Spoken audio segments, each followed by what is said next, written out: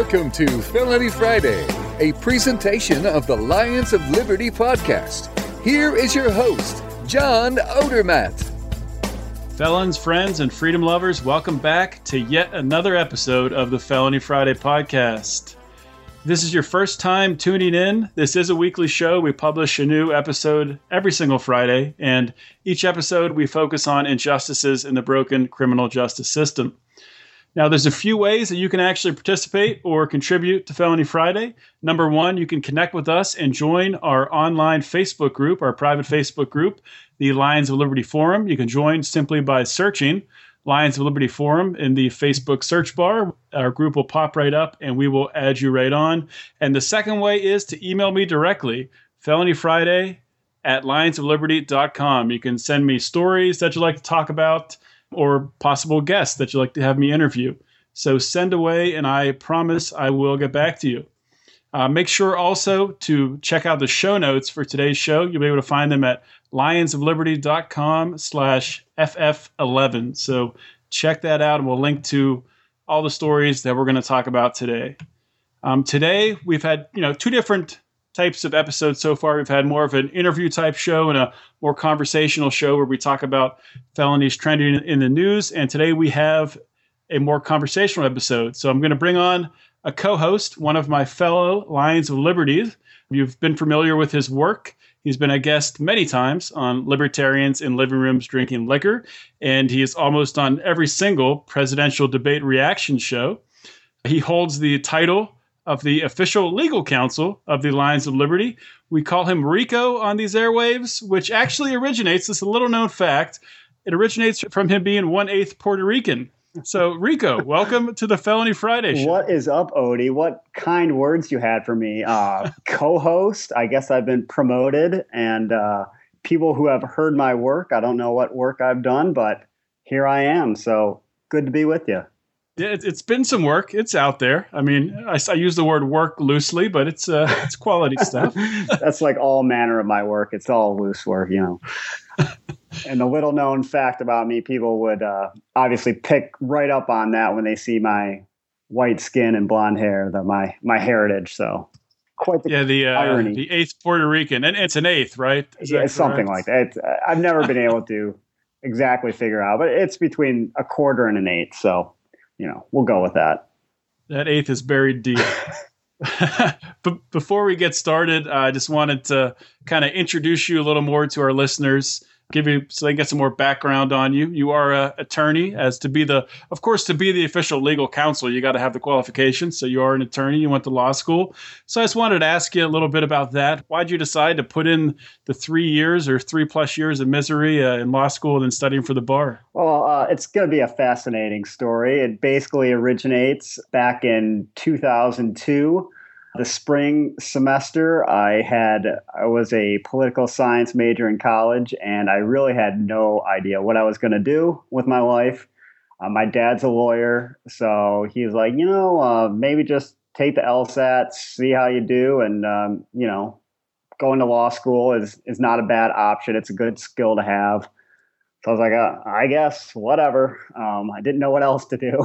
I didn't really put any thought into what I was going to do after college at the time, which would stun you and many other people who knew my fastidious lifestyle in college, that I didn't really put much thought into it. But shocking, really. Yeah. So went to law school, took the bar exam, and became a lawyer. All good things. And the rest is history. It's something. I don't know what it is. You're right. Well, that's awesome. Well, it seems like you're enjoying what you do. I know I'm not going to ask you to get into the specifics of what you do, but I know you get to travel around a lot, which sounds pretty cool. So, well, especially on days like today, where I visited the fine downtown of Pittsburgh, Pennsylvania. And I was at the Federal Building there for about an hour and went home. So got to see your fine city for a very short period of time. It's my old stomping grounds, downtown Pittsburgh. Go there many times, so always good. I'm out in the suburbs now. I try to avoid downtown, but yeah, it's a nice city. It does a trick. So let's get started here. We do have a couple, 4 or 5 felonies to talk about. The first one, I assume most of our listeners have heard of, sort of, I guess, a semi-famous reality show type star from the show Pawn Stars, Chumlee. the portly man from that show, recently got in a little bit of trouble. His actual name is Austin Lee Russell, and he was arrested when officers were serving a search warrant into a sexual assault investigation into him.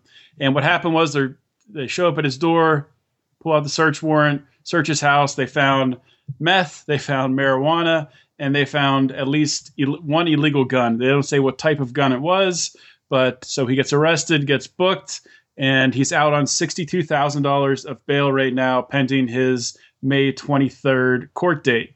So I did say that there were some drug charges, 19 drug possession charges. So he must have had a significant amount of meth and marijuana. Some interesting fact about this, it seems like, at least, I don't know if we should read too much into this, but two of his Pawn Star co-stars, of course, the show is set in Las Vegas. Two of his co-stars have sent out some cryptic messages phrasing it that there might be more to the story here. I'm not sure how much more there can be to a story like this. So I guess, Rico, in your professional legal opinion, do you think Chumlee is screwed here? I don't think it's a good situation. Just as a little more background, when I was in law school, I clerked for a criminal defense attorney for about 3 years. So I did a lot of motions. And I think the number one thing, or the first thing in any situation like this, is to look at the warrant and see, okay, well, one, it was for a sexual assault charge. So I kind of wonder what kind of evidence they were looking for. Were they looking for DNA? Because it doesn't say that they did any kind of testing. Were they looking for, video or pictures? Because typically warrants are, supposed to pretty specifically describe the area to be searched and what, they're looking for. And here, I looked a little bit into it. It didn't say that anything came of the sexual assault charges as of yet, or they found any evidence of that. But they found all these, drug paraphernalia, drugs, things like that. So it seems like they found a whole bunch of things that they weren't looking for or shouldn't have been looking for. But, when drugs are in plain sight, then, it's an exception to the whole warrant requirement. But I think any lawyer that knows anything first thing they would do is file a motion to suppress. And I'm saying this without really knowing much because I haven't seen the warrant. You haven't seen the police report. But, the theory is, look, if the warrant was invalid, then this is all, the legal term would be fruit of the poisonous tree. So if the warrant's bad, any evidence is that they got out of that invalid warrant is thrown out.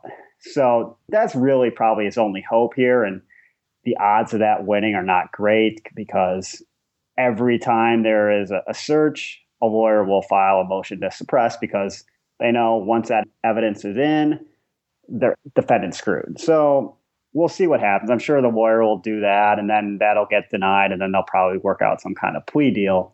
And the other thing I thought was interesting is one of the officers reported, or it was in the report, that what they found was typical of like a dealer, which I kind of was a little skeptical about that report. I doubt he's, dealing drugs when he's on this big show and probably making a lot of money. He probably just had a lot because, he's rich. He doesn't come off as the smartest person, though. I think it's very possible he could be dealing drugs while being on this show, making a lot of money. Yeah, well, so I don't know. That's possible. Truth be told, I've never actually watched the show. I see a picture of him. He doesn't look like the sharpest knife in the drawer, but, looks can be deceiving. So That's true. That is true. So I think that's where he's at. I think one of the other things noted is they said, well, many of these items commonly are found with people who distribute controlled substances like plastic baggies and digital scales. Now,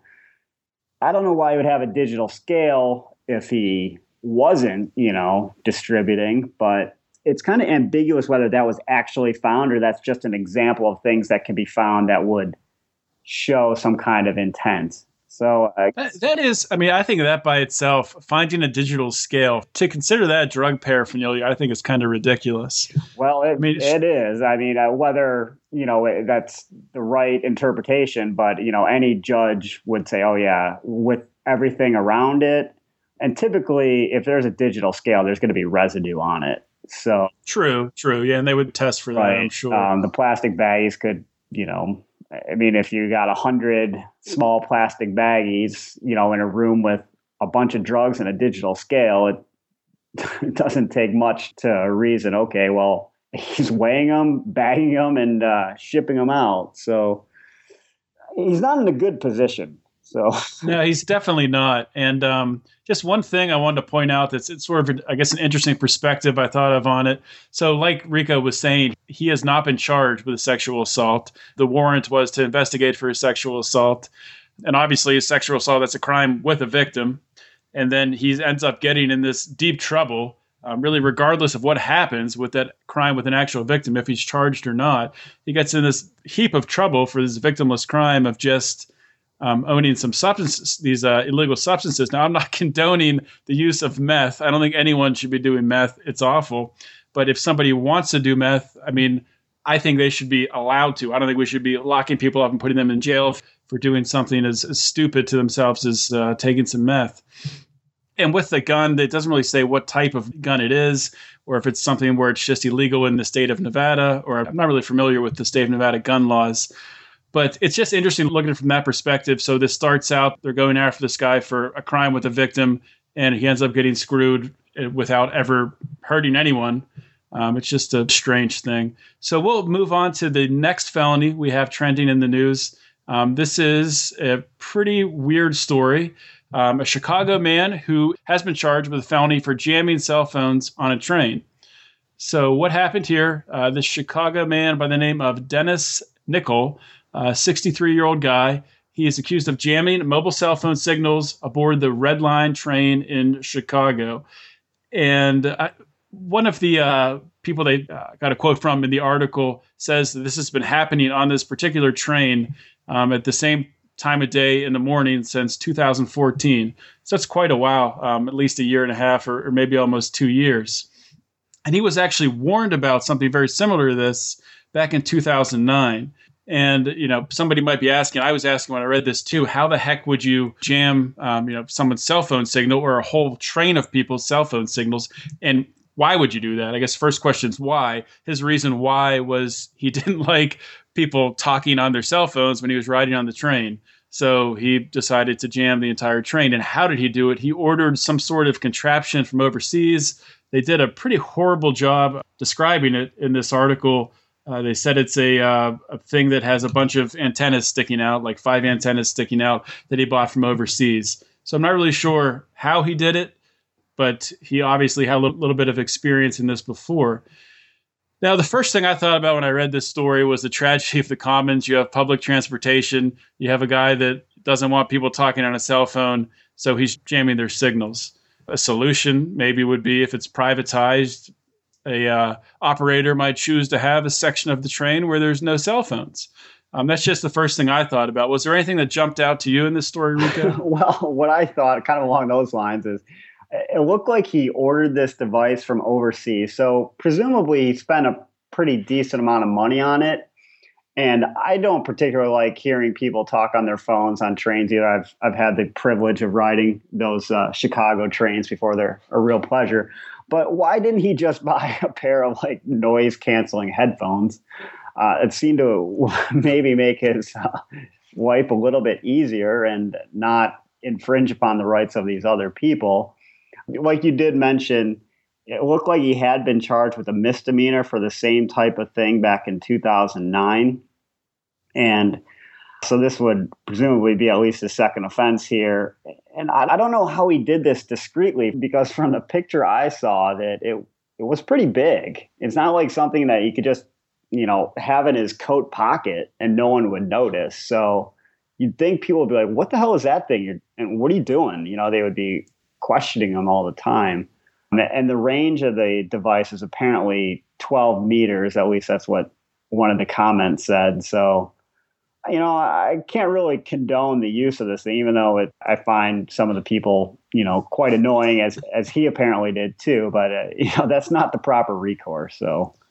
Yeah, definitely cannot condone the use of it. I mean, if he was, in his own vehicle or his own house and if he wanted to jam people's cell phones in his own house if they were over for a party, then sure, that's fine. But yeah, going out and Even if it's public transportation, that's the tragedy of the commons. People think they, own that transportation and can do as they wish.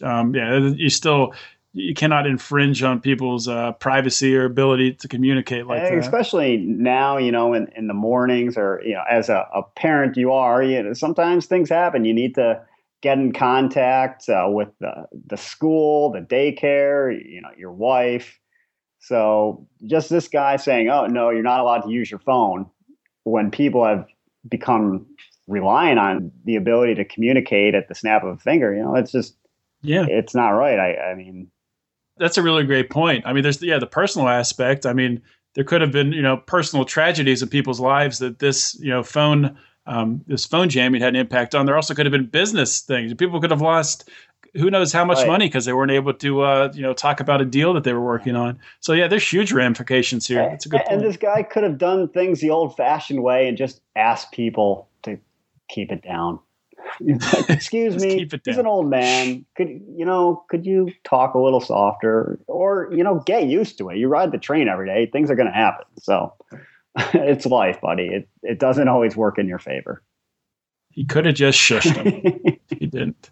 One more thing I want to talk about before we move on to playing our the fastest growing game show in podcasting. Is this a crime, or should anyone do time? You pointed out to me before we started today.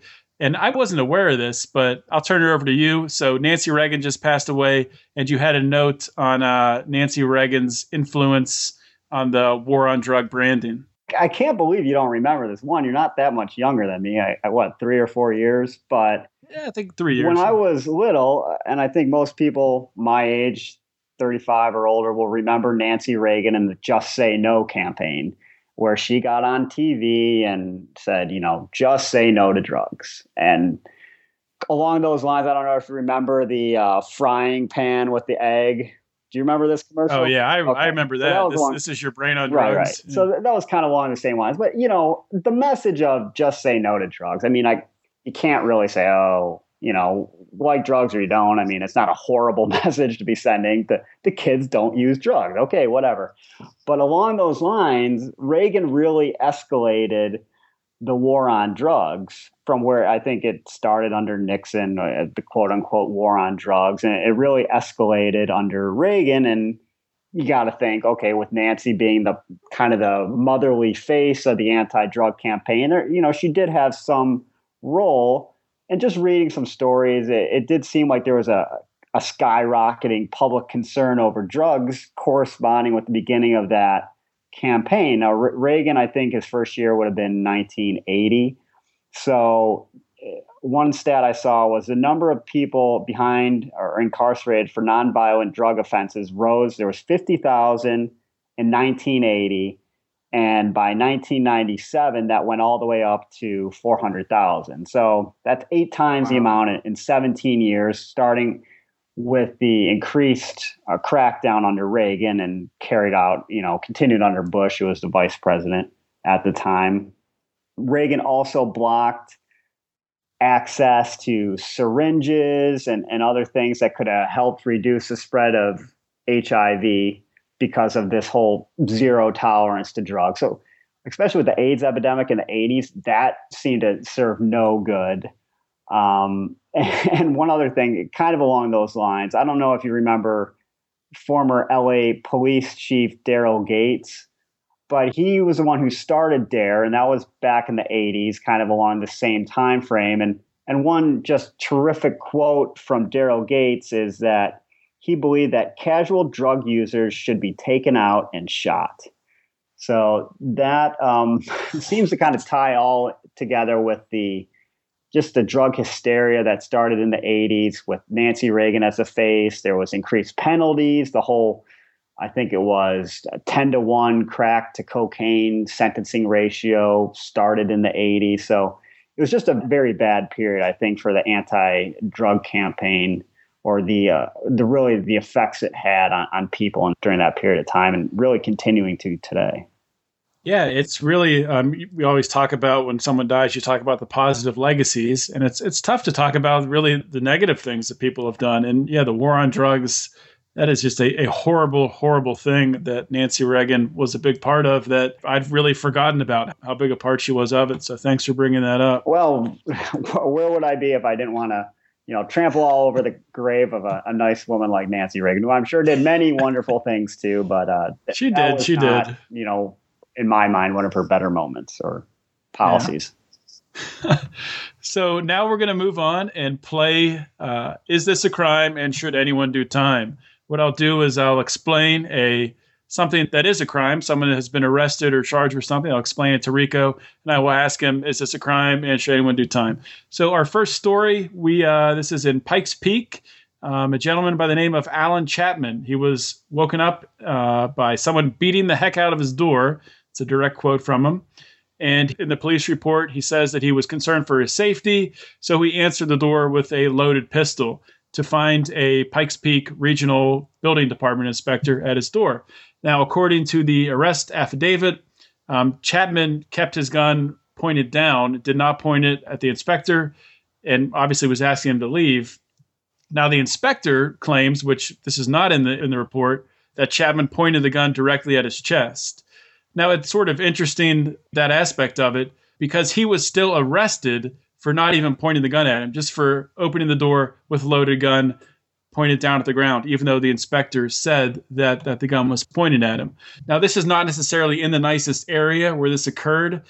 Just in January of this past year, 5 men reportedly rang the doorbell of a nearby house before forcing their way inside and injuring a person living there. And then in February of this year, a woman rang the doorbell of an in-home daycare, and 3 armed suspects forced their way in and ransacked the home. So this is an area where there's sort of a history of this stuff happening. Now, someone can be charged. His charge was a menacing felony charge. So someone can be charged with menacing for knowingly putting another person in fear of being hurt, even if a weapon isn't used. And once a weapon becomes involved, it's a felony. So I guess, he was threatening this guy for coming to his door, and just because he was holding the weapon, it became a felony. So Rico, knowing everything you know here and seeing this article, is this a crime and should this guy do time? Based upon, what you've said, I would say no, it's not a crime, and he certainly should not do time. One of the other stats that I saw was just in this year alone, it said in that area, there had been 5 home invasions and 242 burglaries. So you're almost crazy to not have a gun in that area with that level of crime.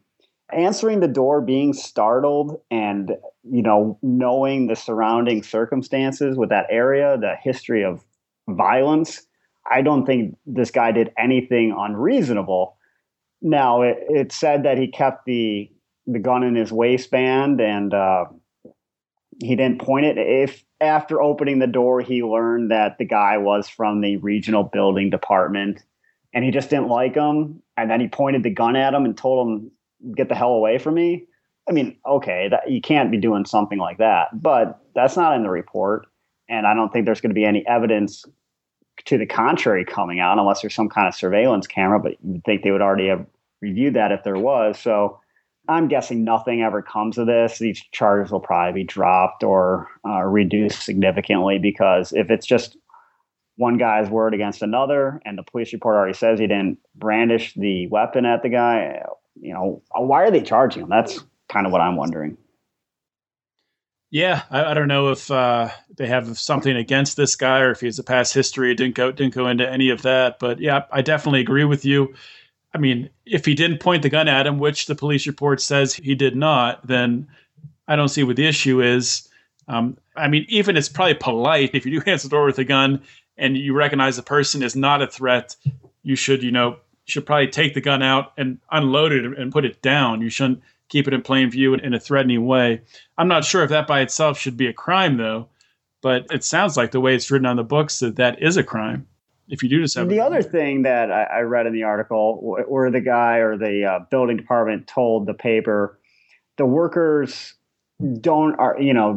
they try to knock on the homeowners' doors before starting their inspection, but it's not required. And I'm thinking, what kind of crazy policy is it for your building department to not necessarily knock on a door before entering? Now, there are certain tenant rights You should be given at least reasonable notice before any kind of inspection. But if these people think they can just walk into a home, why would the person living there not be like, what the hell is going on? Someone comes into your house with no notice. You have no idea what's going on. There's all of these home invasions and burglaries going on. Are these people trying to get shot? What the hell are they thinking? It's amazing. Maybe it's the home inspectors committing the burglaries. It's some kind of crazy crime syndicate. They're like, we're making out like bandits here. Conspiracy. That's a good point. Okay, so next one, we traveled to Brooklyn here, a Brooklyn IHOP. There's a waiter at a Brooklyn IHOP, William F. Powell, a 27-year-old waiter. He was arrested for allegedly giving out $3,000 in free beverages to customers over a 7-month period. Now, IHOP does not serve alcohol. All they pretty much serve is juice and water and coffee, I think. Maybe some other little more pricey drinks, but probably most of your drinks are under $5. So that is a lot of free drinks to be giving out over a 7-month period. But the charges he's facing charges of grand larceny, criminal possession of stolen property, and petty larceny. Now, the defendant has been defiant so far, and he told investigators, this is a direct quote, "I'm a modern-day Robin Hood. I'm not stealing. I'm serving the ones in need. I take from the rich and give to the poor. What's the big deal? I've been doing this since I started here." This is a guy who's already been charged, and he's saying this. So not the smartest knife in the drawer. So what do you think about this, Well, Rico? there's a whole lot of things going on. I don't think you need to be a lawyer to figure out the guy that's been charged is one of the bigger idiots that you'll ever read about. Well, if you're being charged with this, don't go making statements like that, admitting guilt and saying, what the hell is the problem? I've been doing this the whole time. Just shut your mouth, buddy, okay? Come on. Use a little bit of common sense. The other thing, I kind of question the math here, because after I read that story, I'm thinking $3,000 in 6 months, that seems like pretty high figure for an IHOP. And another article broke it down. They said he would have had to have given out 1,441 IHOP splashes, which I guess are the high ticket item at IHOP, costing $2.29, which would have been about 10 a day during this whole period of time, which seems improbable. Then I questioned, okay, well, how did they get to this number of 3,000? And apparently the owner noticed that this guy's drink orders were 6%, where everyone else's was 17 to 20%. So he watched old footage. So I guess we're led to believe that the owner watched 6 months worth of back videotape over all this guy's shift. So how many hours over 6 months did this guy work? So this guy, the owner's apparently reviewing thousands of hours of video footage to find out this guy gave away over 1,000 orange juices, which I don't really believe. So why not just fire the guy? I'm sure the owner wasted $3,000 of his own time charging to IHOP watching this Clearly, video. it wasn't that big of a problem because it took him 6 months to catch on. So I don't really believe the whole $3,000 thing. And it just is kind of a further backstory. For me, I'm kind of guilty of the same crime in a sense. Back in college during the summer, I worked as an illustrious beer guy at the Cleveland Indians games. And if, we saw someone we knew, someone that thought was cool, whatever, pretty girl, like, oh, yeah, you can have this beer. And they charge us for every beer, but a little known secret, you could say, you go back, you say, I kicked over those beers by accident. They're like, all right, here's a couple extra. Rico, you kicked over 15 beers. Well, sometimes I was a little tipsy when I went into work, it's all good. So I don't really think this is that unusual of a situation. Well, I mean, to this extent, it's pretty unusual, but I think the proper recourse would be, all right, buddy, 1, you're fired. And if he needs to be charged with a crime or something, just suspend any kind of judgment based upon reimbursement. But this guy, he was not costing the owner $3,000. So I think they're figuring, okay, well, if they bought this many drinks, I would have got $3,000. But he was probably just giving away a few drinks here and there. And so the guy's not really out the money. He's out the cost of purchasing that product in the first place, which is not the price what people buy it at. So the owner's probably out like $500 in truth or something, a much less a lower figure. Make the guy pay some figure back, drop the matter. Let's be on our way. The whole thing's pretty ridiculous. Yeah, this is small potatoes. And I think more than anything, this highlights how stupid this waiter is for talking about it. Yeah.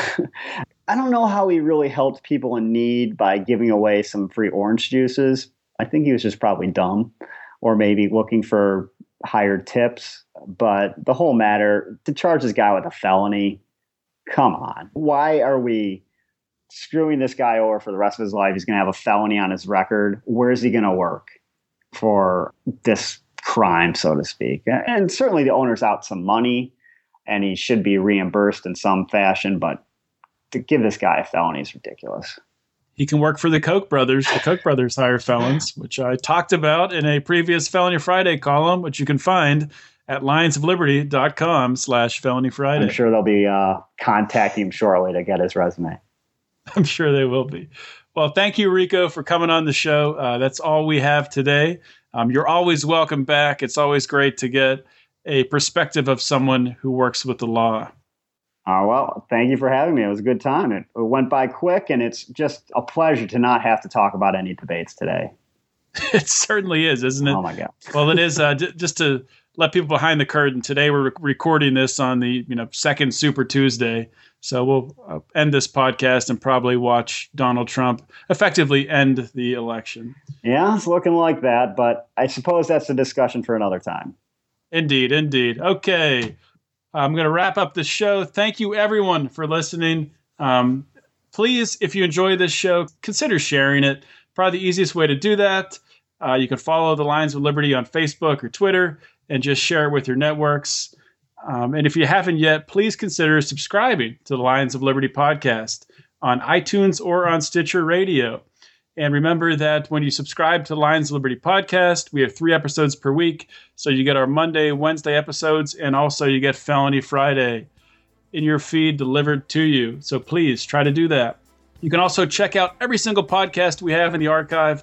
We are approaching 200 episodes of the Lions of Liberty podcast, not including the 11 Felony Friday episodes. You can find all those old episodes in the podcast archive at lionsofliberty.com/podcast.